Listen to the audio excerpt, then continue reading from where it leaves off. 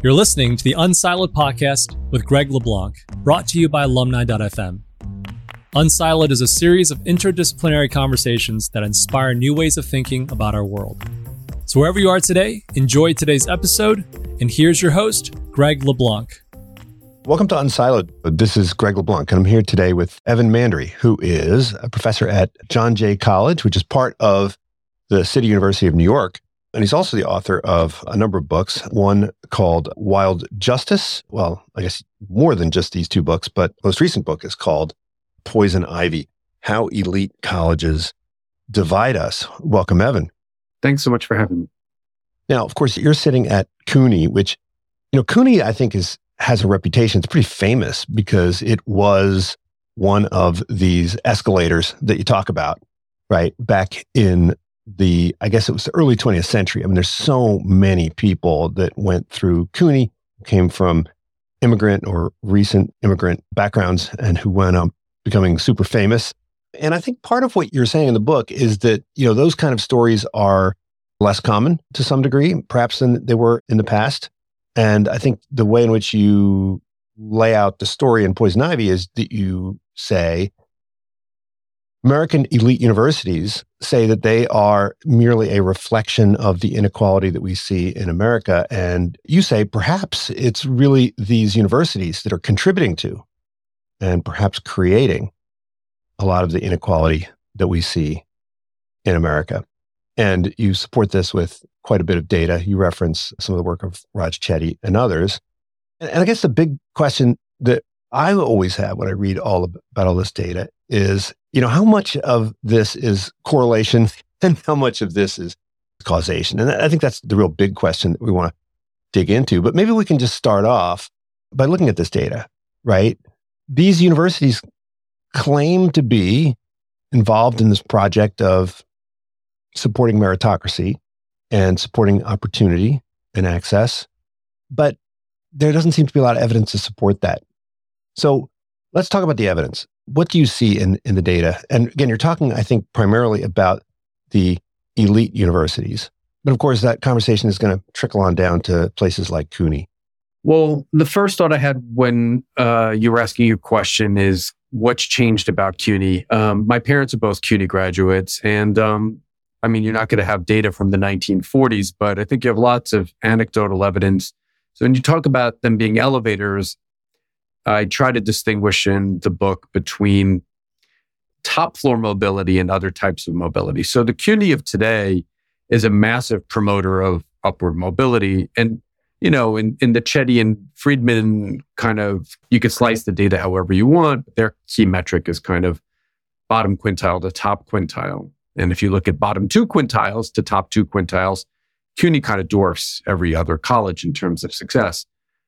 Now, CUNY does very, very little top floor mobility in terms of like promotion to the top 1% or top 0.1%. And I think that was different. I think when they produced Jonas Salk's, in my sense from, my parents both went to Brooklyn College, and my dad started at City College, and that changed the variety of dynamics there, right? One is that CUNY is massively underfunded, and open admissions changes the equation some. So, that's part of why I think it's so important to talk about, elite colleges or the wealthiest colleges, because they're disproportionate promoters of, access to like management consulting and investment banking and professions that really shape the national agenda. So CUNY is still continuing to serve as this escalator, but is it that we have fewer of these escalators? I think the main point of the book is that the people who go to these top universities are coming from the elite, coming from the wealthy. And they come in as elite and wealthy, and they leave as elite and wealthy. And so they're just cycling the upper echelons of society, and they're not doing a great job of sucking in these people.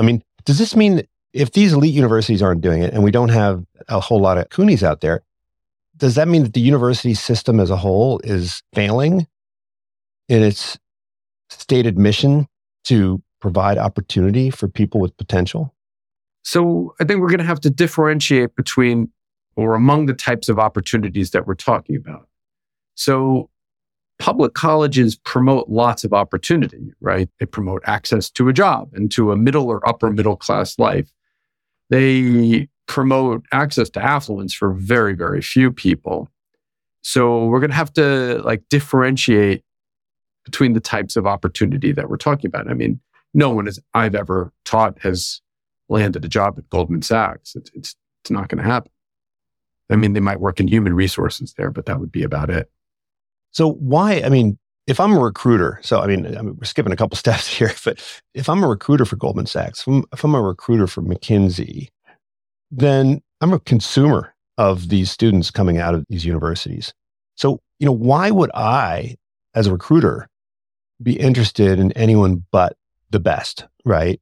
Why would I be interested only in, say, the elite and the wealthy, right? Why wouldn't I say, hey, you universities are not doing a good job of scouring the landscape and finding these people who will turn out to be fantastic employees for me, right? Why is there not that pressure from these elite recruiters?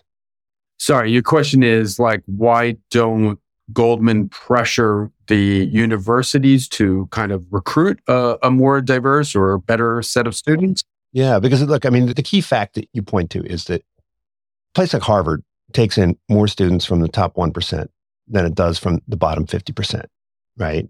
And it's hard to believe if we think that they should be accepting the people with the most aptitude. It's hard ex ante to think that the number of people who have high levels of aptitude is going to be greater in the top 1% than the bottom 50%. So why aren't these universities doing a better job of going out and finding these people? I talked to a university president in one of my podcasts who was complaining. He said, I really want to find more people, right, from these lower income groups. I really want to go get them and bring them in. And yet you'd think if you really wanted it, you'd do it. So that seems to be one of the fundamental problems that you point to, is that these universities say that they want to bring in high quality, low income people, but they're not doing it. Well, that's for sure. I just a few different reactions to things that you said. One is in the case of a management consulting firm, are they actually seeking the best people, or are they seeking the best credentialed people?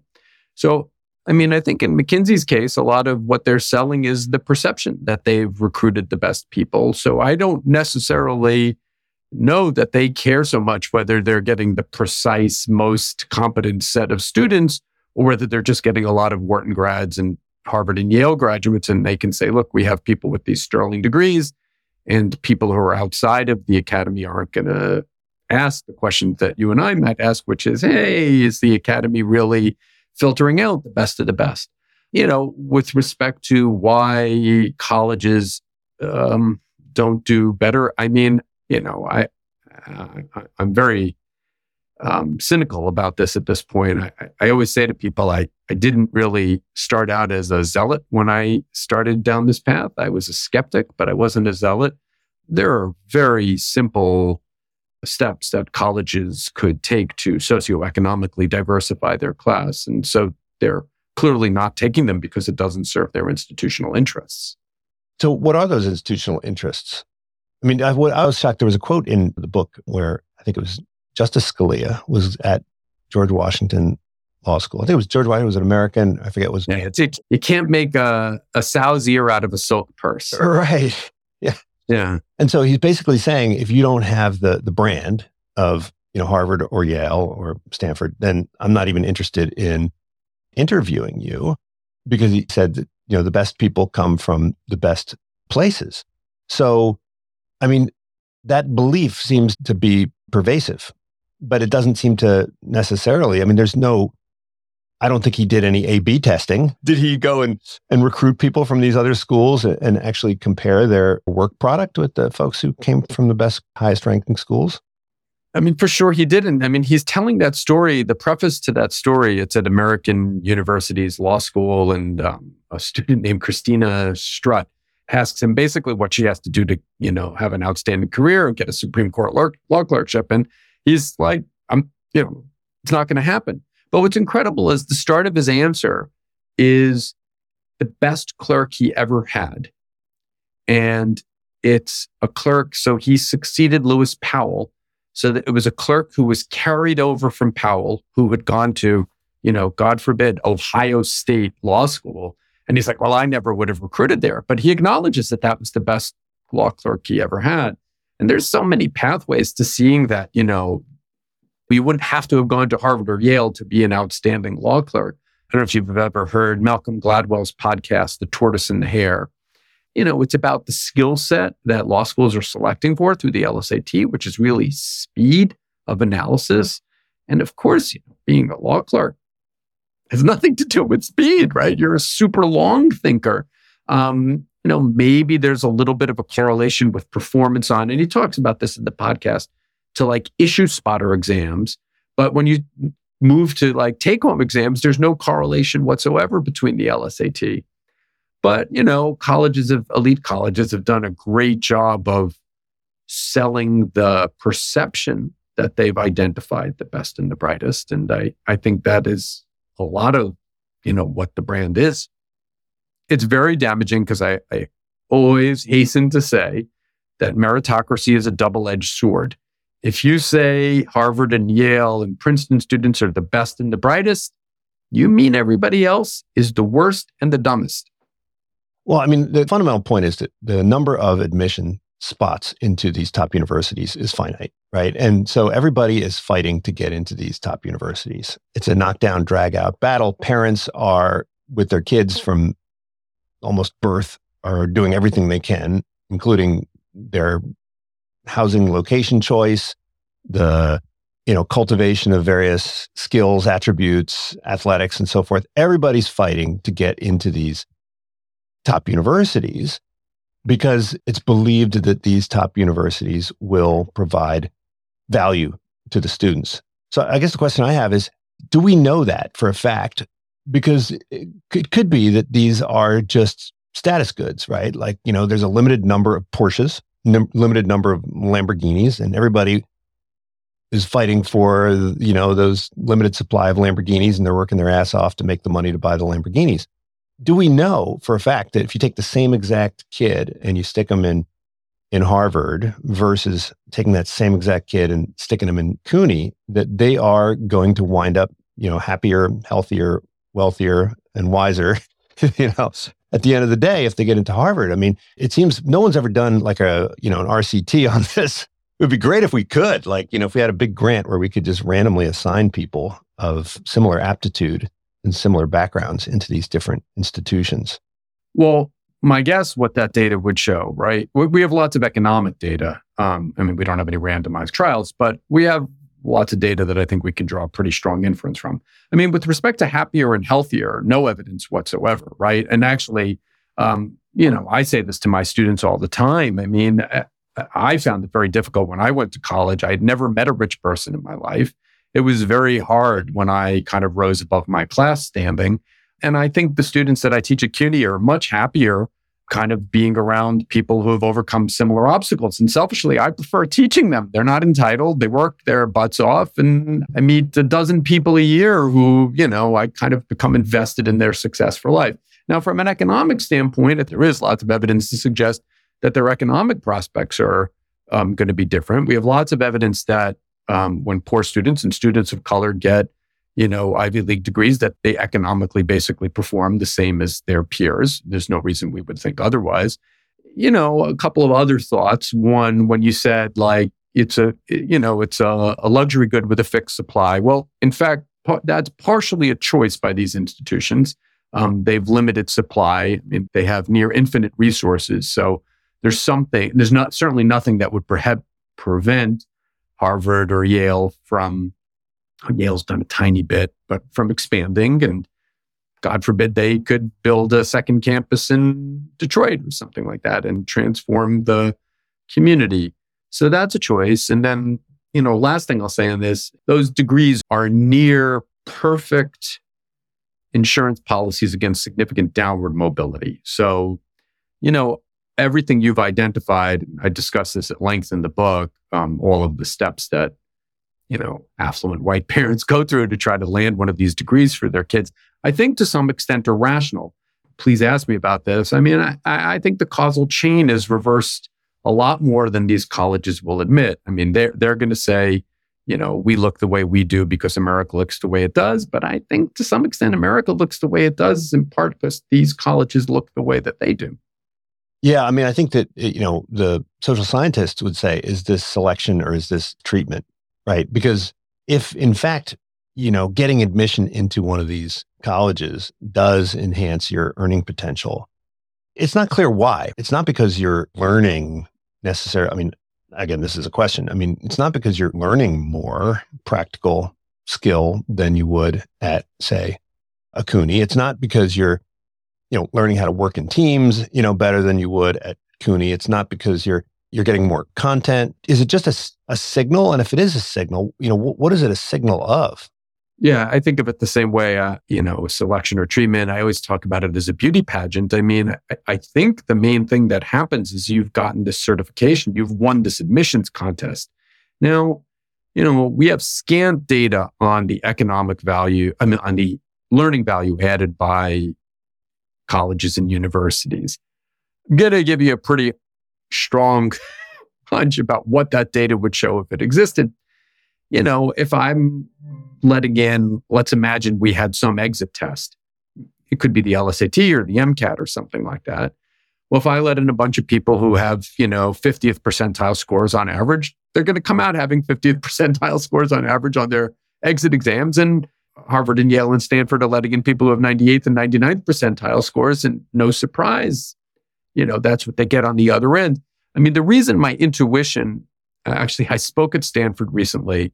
The professor who hosted me he was really challenging me. He's like, so you're saying that what you do at CUNY is as good as what we do at Stanford? And I was like, well, you understand that the implication of what you're saying is that you're a better professor than I am. But, I've taught at both places. I was a teaching fellow for 3 years when I was there. I was a student there. I've taught here now forever. I mean, Harvard doesn't even really value teaching all that much. I mean, most of what goes on is lectures. I had a handful of professors who I think of as actual teachers, like actually engaged with the student. Most of them were engaging in some type of performance. And, teaching at CUNY is pretty good. I mean, we just have a massive range of preparedness on part of our students. So, no Harvard professor is walking into a classroom with a student who really is struggling to read and write. And I will teach some students who really have basic skills issues in the same class as a student who got 1,400 on their SATs and clearly can go to a top law school. I mean, that's a real trick as an educator to try to, give them all a positive experience. But I think the answer to your question would be that it's not treatment. Yeah, I mean, look, you talk a lot in the book about the rankings and the kind of toxic effects of the rankings. But I mean, if we were going to do rankings, I think we would want to do rankings based on not the output metrics, but on the delta, right? Like, let's look at, you got raw materials coming in, you got finished goods going out, and how much value do you add? I mean, I teach a course on statistics, and we talk about the US News hospital rankings. And of course, what they're doing is they're looking at things like, how many people died during surgery and, 5-year life expectancies. And so the easiest thing to do if you want to get good ratings is just only operate on healthy people, right? Well, so my best friend, I only have 3 friends left from college. My best friend is a transplant surgeon, okay? I almost opened the chapter where I talk about the rankings with him discussing the exact phenomenon that you just described, which is he said, we select who we admit in part because our 5-year survival rate is affected by this, right? And so, you've identified the key problem with the US News rankings, which is that all of the things that they're valuing, and this obviously goes with respect to their graduate schools and even, professional institutions that they're evaluating, are really proxies for wealth. So if I let in a bunch of rich, healthy people and I do surgery on them, well, no surprise, they're going to do much better than the poor people who we give heart surgery, but can't afford to drive to their physical therapy or whatever, eat a healthy diet. And you're right. I mean, I don't think there's anything inherently wrong about rankings, but they make no effort whatsoever to measure what's actually going on in the classroom. Everything that they're measuring is a proxy for wealth. Mm-hmm. Well, it's wealth of the institution, of course, how much they spend on each student. but it's also indirectly a metric of the wealth of the students, right, that enroll in the institution. So now you talk about all the different admission criteria that are used to allocate these spots, and almost every single admission criteria correlates to some degree with wealth. Now, the essay, you talk about Conant and Harvard and the move towards, what are considered kind of more objective metrics, right? Like standardized tests. And there's big debate, I know, at a bunch of universities, including mine here at UC Berkeley, about, the validity of these standardized tests. And it seems like, the motivation was to open up more spots for people that didn't go to the usual schools, that are coming from places that are unfamiliar to the admissions personnel.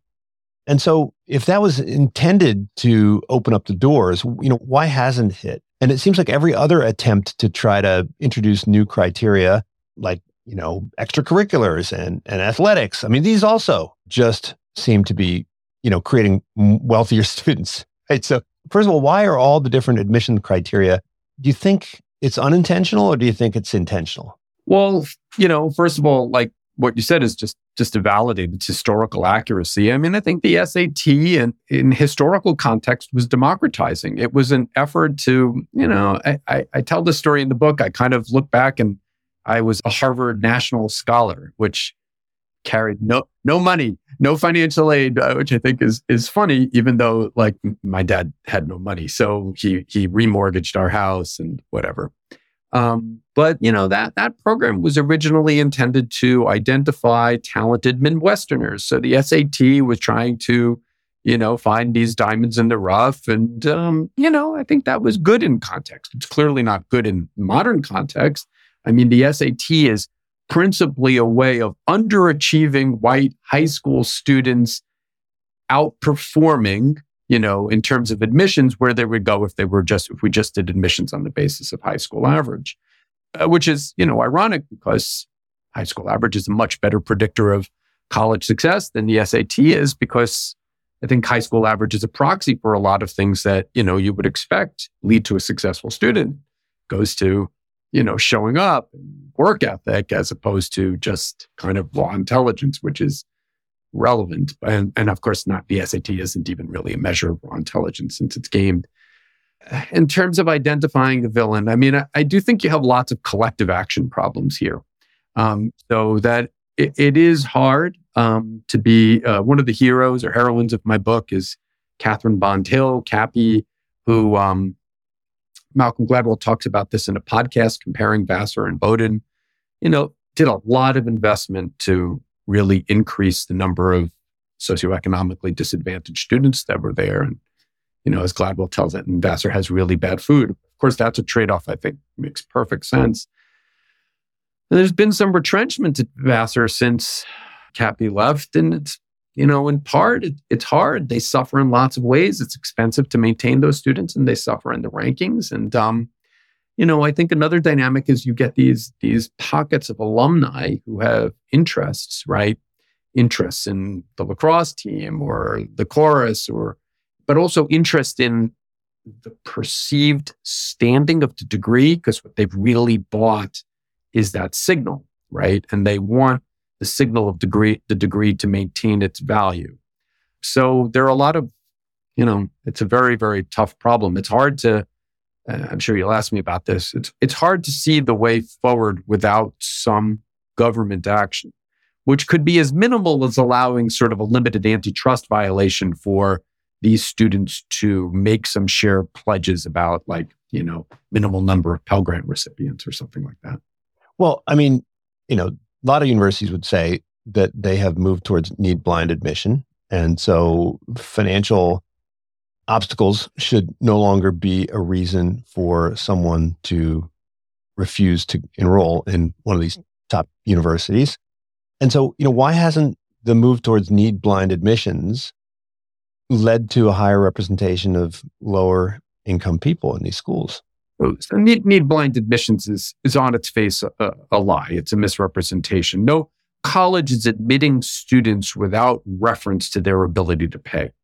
In fact, every student is making an election at the outset about whether they have, they're going to apply for financial aid or not. What a college means, it wouldn't be a pithy name, is we won't specifically deny you because of your inability to pay, which is great. It's vaguely analogous to, Brown. Okay, it's no longer legal to exclude people of color from our schools. But then 20 years later, you basically still have segregated schools in the South. It's a gross misnomer. Right. But I mean, there are financial aid packages, right, that are available for people of lower income.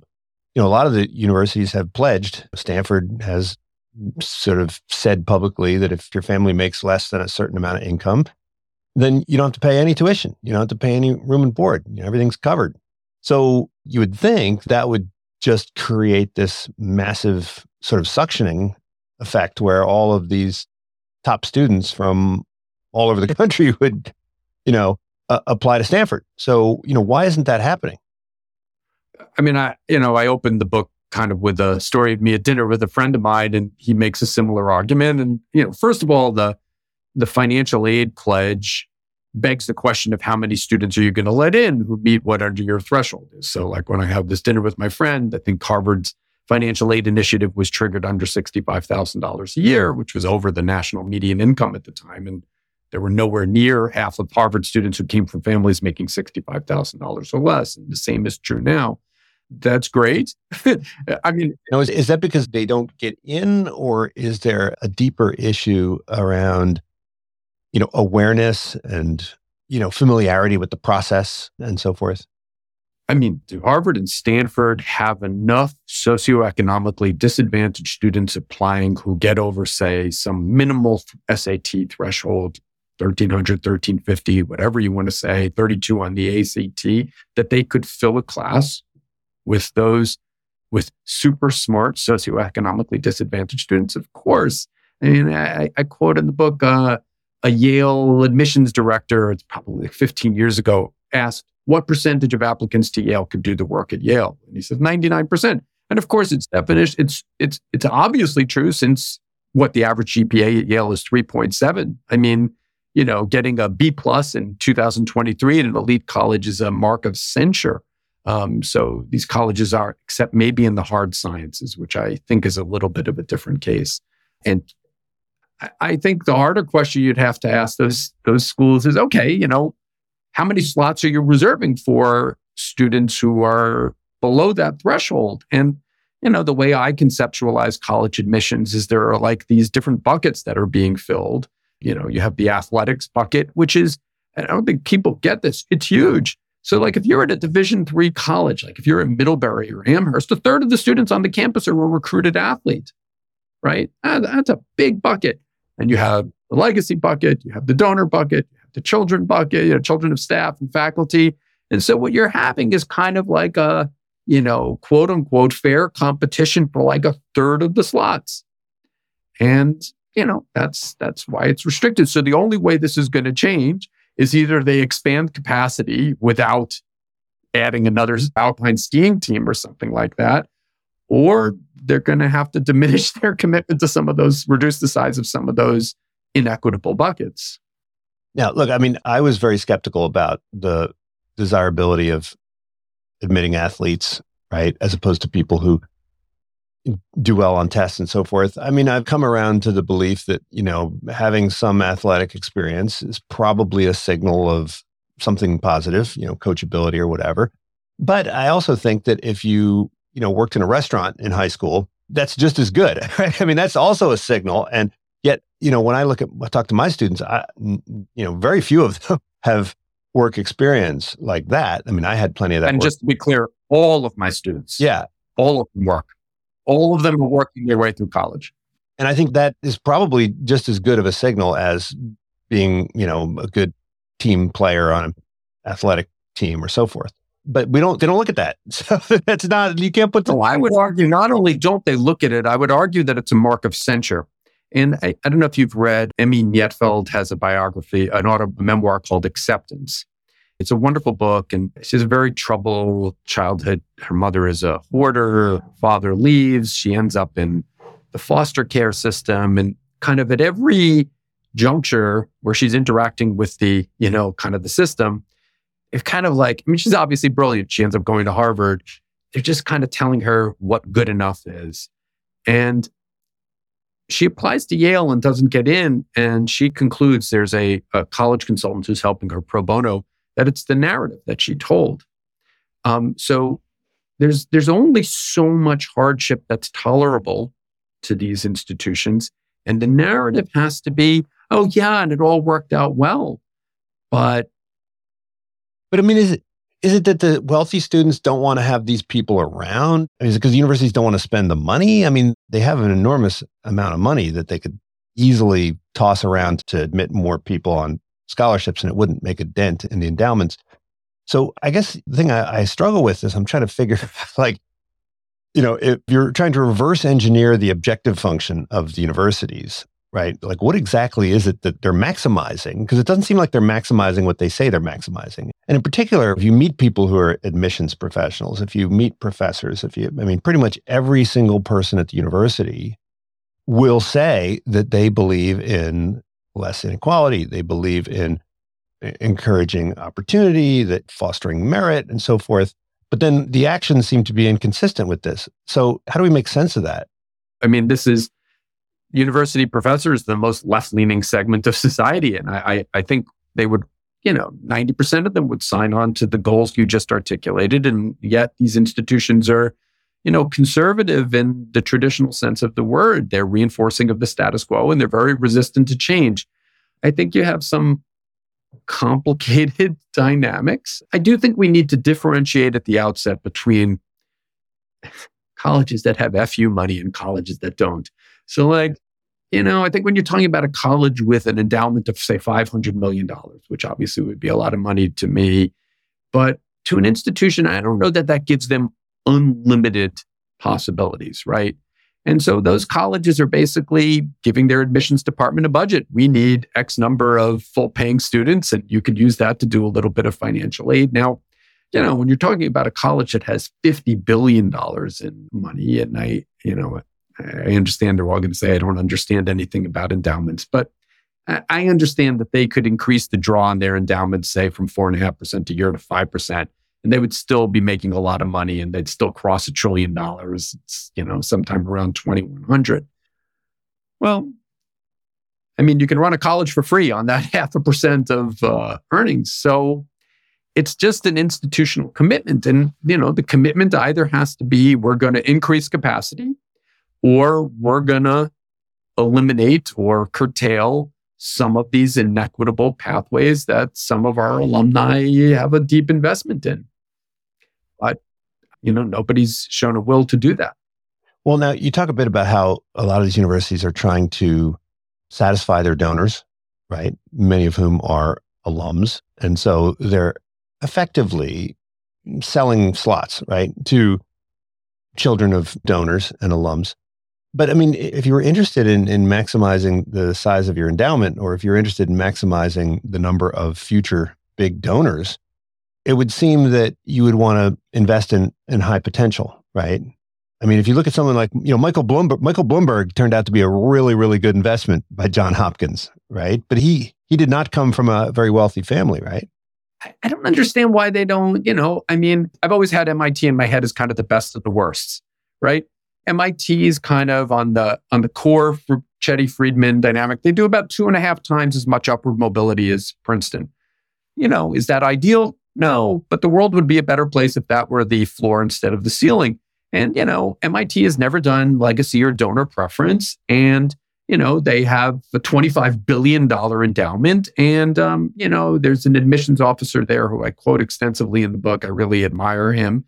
And he's like, it's really easy for us to sell the idea that this is the place where we try to let in the people who did the most, given what the capacities were available to them. But you're even saying something slightly different than that. It's not even kind of, fundraising for a kind of quote unquote meritocratic institution, or not a, grossly inequitable institution. They're just admitting the people that they think have the best shot at succeeding, which is clearly not what's going on when you're letting in, Daddy gave $20 million for the library. Right. Yeah. I mean, it's kind of surprising that there aren't more top universities that follow that MIT model, I mean, that means that they must be under enormous pressure, right? And they have to rebuff that pressure. Or is it that, and I think you point this out, is that the people who graduated from MIT take pride in the fact that the admissions standards are so rigorous and objective. So, I mean, if everyone knows, this is the economist in me who, thinks that people are rational. Like if everybody knows that the admissions standards are so wiggly, then, why do people continue to view the product as being such high quality, right? If we know that it's to some degree smoke and mirrors. You said in the book that the universities themselves inculcate in their students an illusory sense of merit, right? Does that become sort of self-reinforcing so that if you go to one of these institutions, you believe that these institutions are cranking out the best people, and so then when it comes time for you to recruit and hire, you recruit and hire the people who came from these institutions and so forth? Yeah. I mean, the thing in the book that is kind of most important to me is that perpetuation of the meritocracy myth. I mean, I'm always like, look, if these colleges said, hey, we're not exactly profit maximizers. We're not like ExxonMobil, but we're like status maximizers. We're in a race to get to $1 trillion. And, we try to let in some needy, meritorious students, but a lot of what we're doing is just kind of, letting in the people that we have kind of institutional obligations to who are going to help us achieve that status maximization. Well, then you would say, okay, they're not do-gooders, but at least they're honest. Now, I wouldn't imagine that America would make the massive investment that it does in these institutions in the form of a tax exemption that Charlie Eaton, UC colleague of yours, estimates to be worth $20 billion a year. Then they're not do-gooders. And, nothing so damaging. There's a predisposition. People have a predisposition in favor of believing in meritocracy. Ironically, even disadvantaged people have that predisposition because I think it's just too hard to go through life believing that the deck is completely stacked against you. And, so if at the freshman convocation, presidents got up and said, look, you've all worked hard, but, similar to what you said, Greg, there are a lot of people who also worked really hard, aren't here today, and might have done a little bit better on the SAT if they had had the same economic opportunities that you've had. So let's temper our presence here with a heavy dose of humility. I would feel differently about it, but they tell them that they're the best and the brightest. And I think to what you say is once, you have that degree, you don't see a ton of me's out there who are going around saying, yeah, I was just, I worked pretty hard, but I was lucky. And I don't think I learned any more than anybody else did. And most of what I've learned as an adult, as a professor through study. Well, but look, I mean, we've seen this huge enthusiasm for, DEI initiatives. There's been quite a bit around race as a criteria for admissions. And although the Supreme Court, will likely make it more difficult for universities to use race as a criteria for admission, but it's hard to reconcile the degree to which people talk about, diversity and the extent to which we see a leveling of the entry playing field. How do we make sense of that? Is this all, I don't want to impugn anybody's motives, but is this in some way sort of window dressing for the... I'm happy to impugn. It's all performative nonsense. We have some of these conversations at my college and, I'm like, what our students need is they need to read well and write well and be able to do math and statistics. That's what they need. And I jokingly refer to this in the book. I own it as my own theorem, which is that affluent white liberals look just like conservatives when it comes to hoarding opportunity for their own kids. So, you want to talk about something that will make a difference in human lives? Well, if you live in an affluent suburb, how about you open your door to 5 kids per year from a community just across the border where they spend $6,000 less per student? There are hundreds of these examples of economically segregated borders. Very, very few programs that attempt to do this. Metco is a program in Massachusetts. It's had great results. And they basically, will pay a district the cost of educating the student to bus the kid into there. But, oh man, white liberals kick and scream if you talk about something that would even slightly diminish, what they perceive to be their kid's chance of getting to college. Mm-hmm.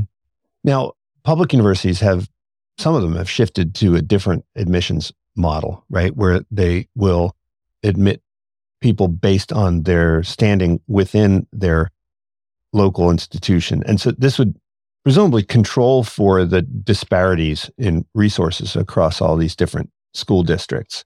Is this a potential solution? I mean, do we have good evidence? I know Texas system has done this and a couple others. Is this a way of helping to reestablish the state systems as an avenue for opportunity? And is this something that the elite universities could potentially look into as an admission standard? For sure. I mean, these top class models, Richard Kallenberg, who was the expert for SFFA in its case against Harvard, but is, a long-time principled proponent of class-based affirmative action. It's one of the steps that he looks to. The evidence in Texas is great. So Texas adopted partially a top-class rank model based on, in the Fisher case, it ultimately wasn't ruled unconstitutional, but the model persisted. So I guess it depends a little bit the question that you ask. But if the question is, do we get more socioeconomically diverse students there? The answer is yes. They have a large measure of race diversity. It's a simple thing. I mean, I always ask when I talk about the book, I'm like, okay, if Harvard, and Yale, and Stanford constructed their class by, say, doing a lottery among high school valedictorians and salutatorians in the United States, do you think they wouldn't have a super smart class? Of course they would.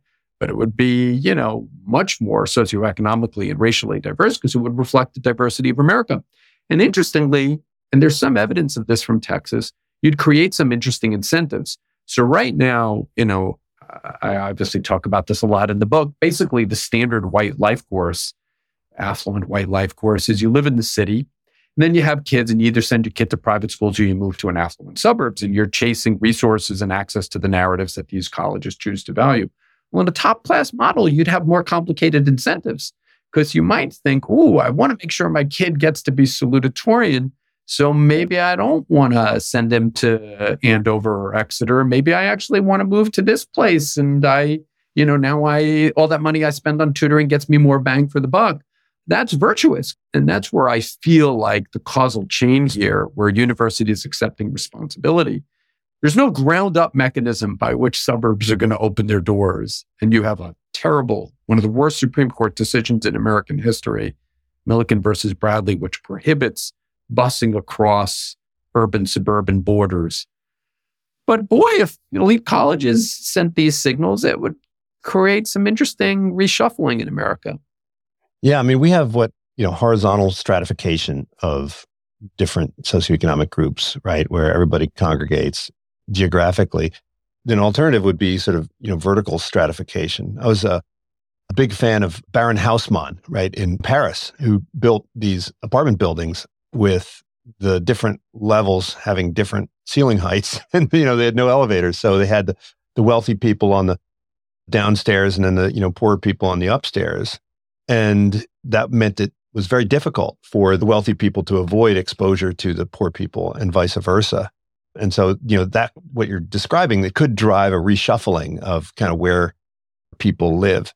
The surprising thing for me is you'd think professors would be strong supporters of this, right? I mean, as a professor, I want high quality students, right? I don't want rich students. I want high quality students. And I think most professors, if you ask them, would you rather have a group of rich students or a group of, high quality students? They would all say, we want the high quality students. And if it meant that you had some students who were coming from backgrounds where they had to struggle and they had to work and they had to take care of their families and so forth, I mean, I think most of us would say, bring it on. Like, that's exactly what I'm looking for.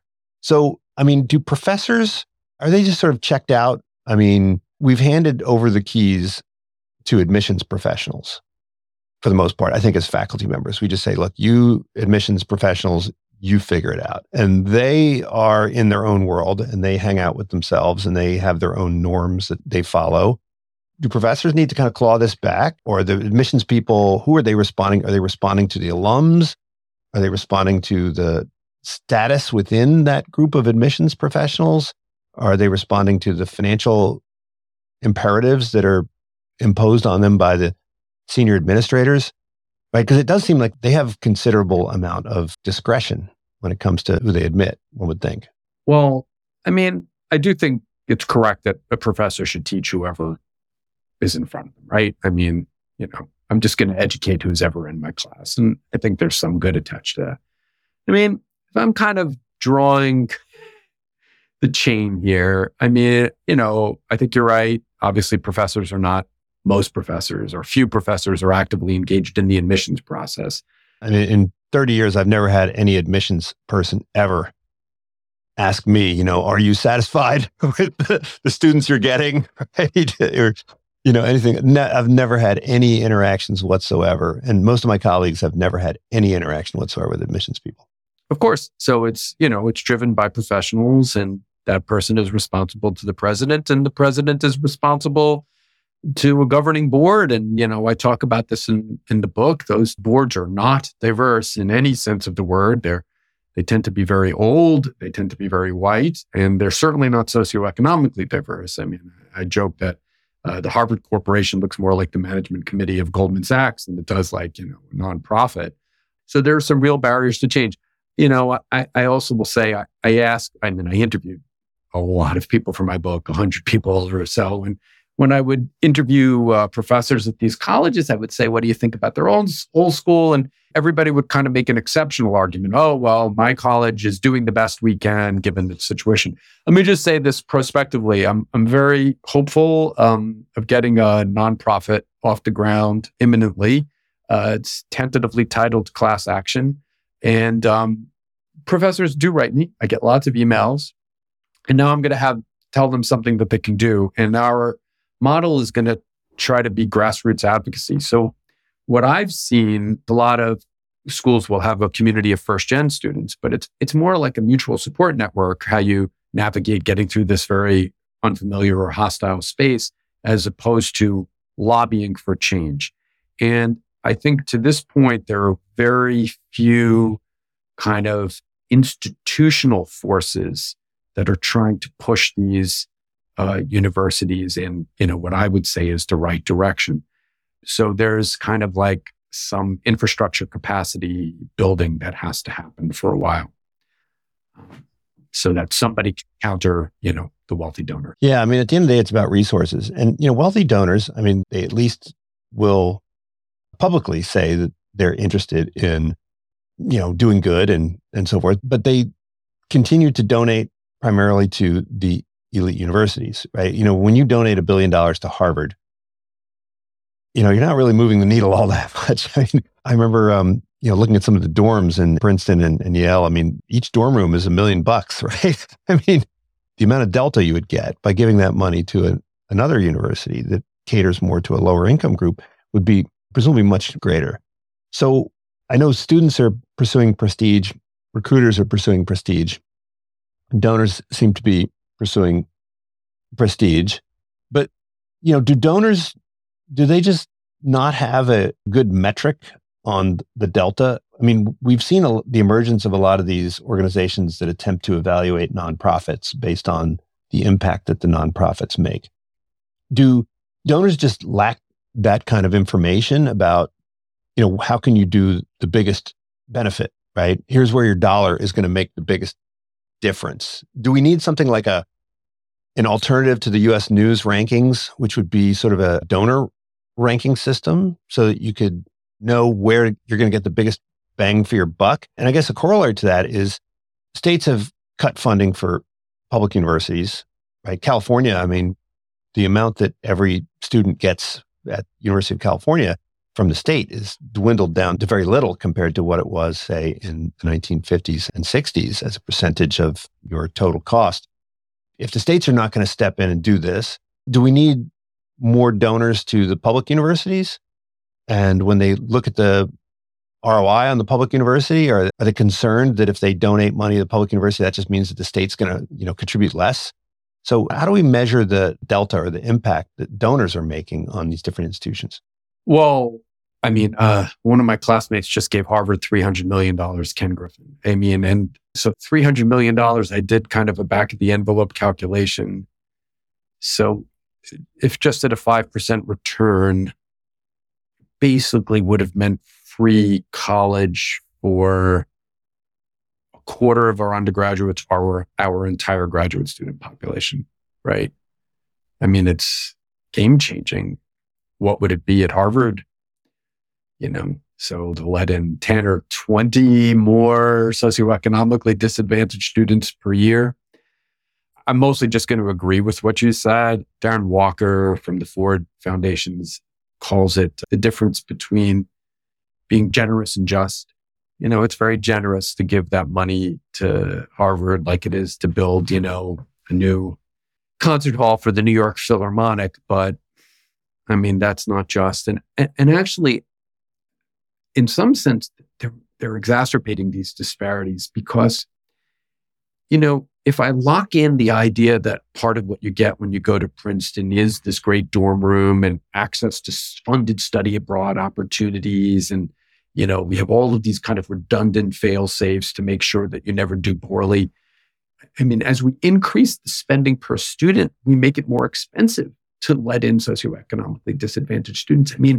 This disparity is staggering. Yale spends something like 10 to 15 times more per student than what we do at CUNY. CUNY, we spend about $18,000 per student per year. It's nothing. So I don't have a simple answer for you on how we change donors, sort of. I don't know what they're responding to. I see that there's lots of brand loyalty. Heaven forfend that Larry Bacow say to Ken Griffin, hey, give your money to Bunker Hill Community College. We'll hold it in trust for Bunker Hill Community College so the state can never touch it. And what we'll do is we'll set up a pipeline program. So we take their 10 top graduates and we bring them in as transfer students to Harvard and give them a free ride. Wow, that would be a great. Yeah, that's what I was saying. Why don't they adopt? The places like UC Berkeley, we have the state community colleges as sort of, feeder schools, right? So if you get your associate's degree and you're in the top of your class, then you get automatic admission to Berkeley, right? And some of those, when I was teaching undergraduates, they were often the best students in the class, right? And so you could imagine that Stanford or Harvard sort of adopting a bunch of schools, right? And creating that feeder network. And that would probably not only create a huge benefit for those students, but it would presumably create a huge benefit for the colleges. Where's the harm? You're admitting people that right? You have much better information and evidence of their potential, right? When they're coming out of high school, they're pretty raw. You don't really know, what they're capable of. But here, after, say, a couple of years of actual college experience, then, you would have more evidence of their competence and capability to succeed. You're so right. It would be like a D League, right? The NBA has the D League and the farm system. The Major League Baseball has a farm system. It's basically a perfect predictor. Success in community college is a near perfect predictor for all of the obvious reasons. You've demonstrated your ability to do college, but those partnerships are just think about all of the virtuous signals that it would send. If you said to a neighboring community college, hey, we want to work with you. We're letting in 10 of your students a year, so we have an investment that they're really well prepared. Let's collaborate on curriculum and let's share some resources. There's no one-size-fits-all solution. Obviously, none of these things, even in their totality, would end, inequity in America.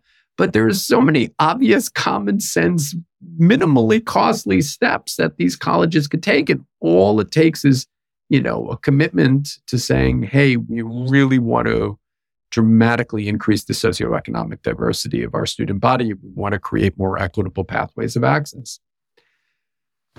Seems like a no-brainer to me. Let's just say these things are going to happen. This is not a sustainable status. It's like segregation or slavery. I mean, it's just so unjust.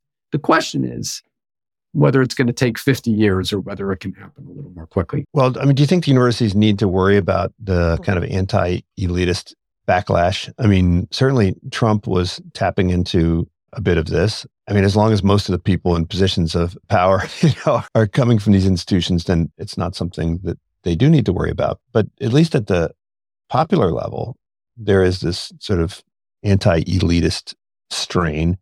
Is that something that the universities have to worry about? I mean, would they ever be in danger of losing their tax-exempt status or having their endowments taxed or anything like that? Well, I'm going to say yes in two different senses, right? I mean, they need to worry about it, as you said at the end. There's going to be legislative reform. I mean, it's not a sustainable, this situation is not sustainable. And the question is whether the challenge is going to come from the right or the left. So Trump imposed, 1.6% excise tax on colleges, with the largest endowments. And that money just disappeared into the general fund. I mean, it didn't do anything to improve access to these institutions. So it would make a lot more sense for legislative reform to come from the left and say to the colleges that these are conditioned, your nonprofit status is conditioned on you meeting these metrics of access. So I partnered with a legislator in Massachusetts. We've introduced a bill, and it has some bipartisan support, which imposes a public service fee on colleges with endowments over $1 billion that practice legacy, donor preference, or binding early decision, which is devastating to socioeconomically disadvantaged students. And we redirect that public for service fee to community colleges. So we're creating, if you want to continue this inequitable pathway, well, you're going to pay. We're going to use that money to try to level the playing field a little bit. The second sense in which I think the answer to your question is yes, is that, diversification of access to the elite has, I think, existential consequences for democracy. I mean, of the many pathways that Trump exploited on his pathway to the presidency, none were, so effective. He took this page out of Adolf Hitler's playbook as antipathy for the elites. And I think nothing he's done to democracy has been so damaging as undermining people's confidence in the press. And, I say this all the time, so I don't agree with everything that I read in the Times. I understand that journalists occasionally make mistakes, but I don't disbelieve the Times because I have confidence in journalistic method, as I do in scientific method, by the way, because I know 3 of the people on the Times masthead, because I went to college with them. So I know that they're people of integrity, even if they sometimes make mistakes. Well, if I never met anybody who went to one of these colleges or could vouch in that way, and I had no prospect of my kid ever going to one of these institutions, why should I have a similar confidence in these foundational institutions of democracy? Yeah, and we see it at the level of a Supreme Court where, 8 of the 9 justices went to Harvard or to Yale, and I think also in cabinets and other elite positions. Evan, thank you so much for joining me. This is really an interesting book. It's called Poison Ivy: How Elite Colleges Divide Us. Check it out. And also, of course, your work on death penalty and justice, a book called Wild Justice and Others. Thanks so much. Thanks so much for having me, Greg. Thank you for tuning in to the Unsiloed podcast. If you enjoyed today's episode, please give us a 5-star rating and review. To listen to other episodes, please visit our website at www.unsiloedpodcast.com.